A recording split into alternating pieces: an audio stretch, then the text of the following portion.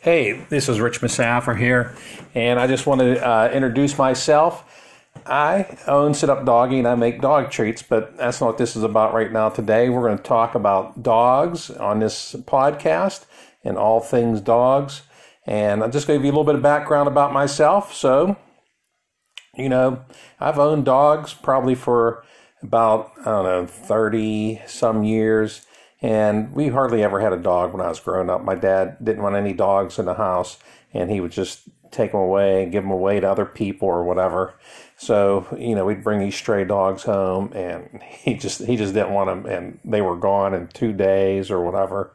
And he would find somebody to take them, did whatever. And so whenever I got married, my wife always had a dog when she was growing up, and so we had dogs.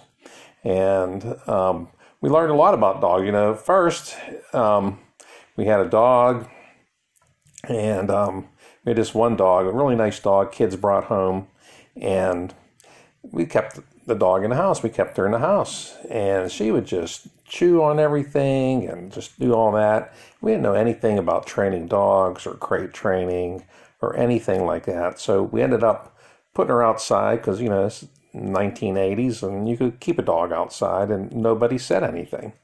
And, the dog just was, she just liked to dig big holes in there and in the yard. And she, one time, we kept her on a chain too.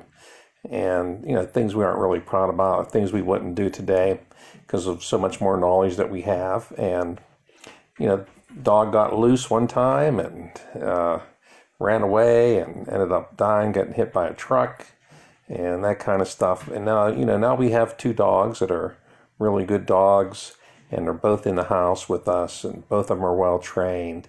And, we can leave them alone and nothing will happen. I mean, things just come along so way. So, if you guys are having problems with your dogs and stuff, don't feel guilty about it.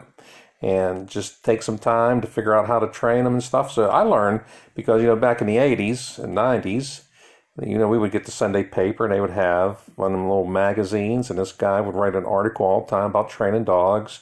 And then I would read them and I would implement it. And that's how we did. We'd have the internet and that kind of stuff. But that's how I learned how to train dogs and how to make them, part of the family where you could enjoy them and you didn't have to shove them outside or do whatever. And you can now, there's so much more information available now about training dogs. You go to YouTube, you go to Pinterest, and you can find articles about training and products for training and stuff like that. So if you enjoy your dog, great.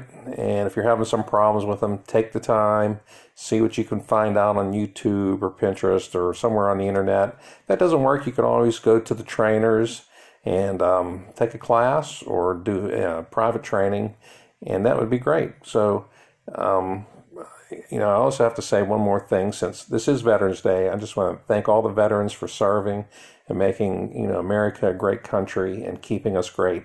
Thanks a lot, veterans, and all the people that are listening, have a great day.